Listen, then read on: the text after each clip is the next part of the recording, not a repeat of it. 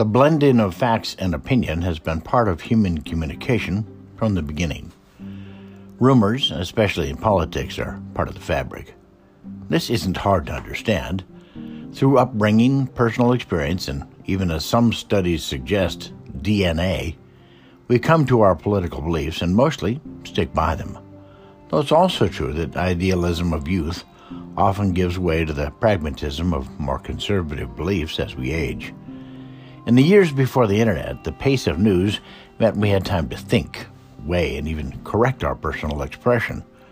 Up until 1986, we had codified into our national media something called the Fairness Doctrine, in which equal time was provided to both sides of a debate. A vestige of this still remains in the State of the Union address the President delivers annually to Congress. The opposing political party has a chance to provide a response. That time we once had is now a fading memory.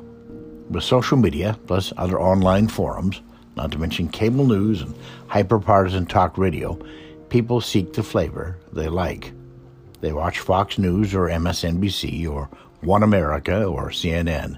They hang on the words of Donald Trump or Joe Biden, or literally enjoy the suffering of those they have come to hate. The big piece that's missing?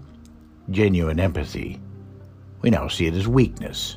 Feeling for another person is for losers, right? So here's something you may not like. If you have a political opponent, I don't care if it's Bernie Sanders or Lauren Boebert, Donald Trump or Hillary Clinton, stop hating. Stop it. Your hatred, and I understand the motivation, clouds your mind.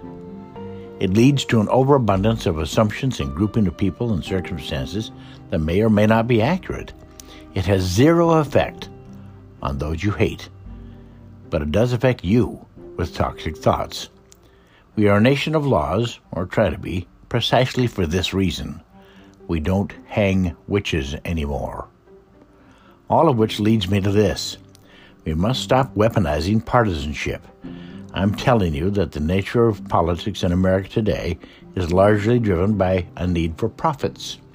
Anytime you are stirred to participate in a debate online or watch your favorite news show, you have to understand that you like it because they tell you what you want to hear, and then try to sell advertising because you were drawn to it.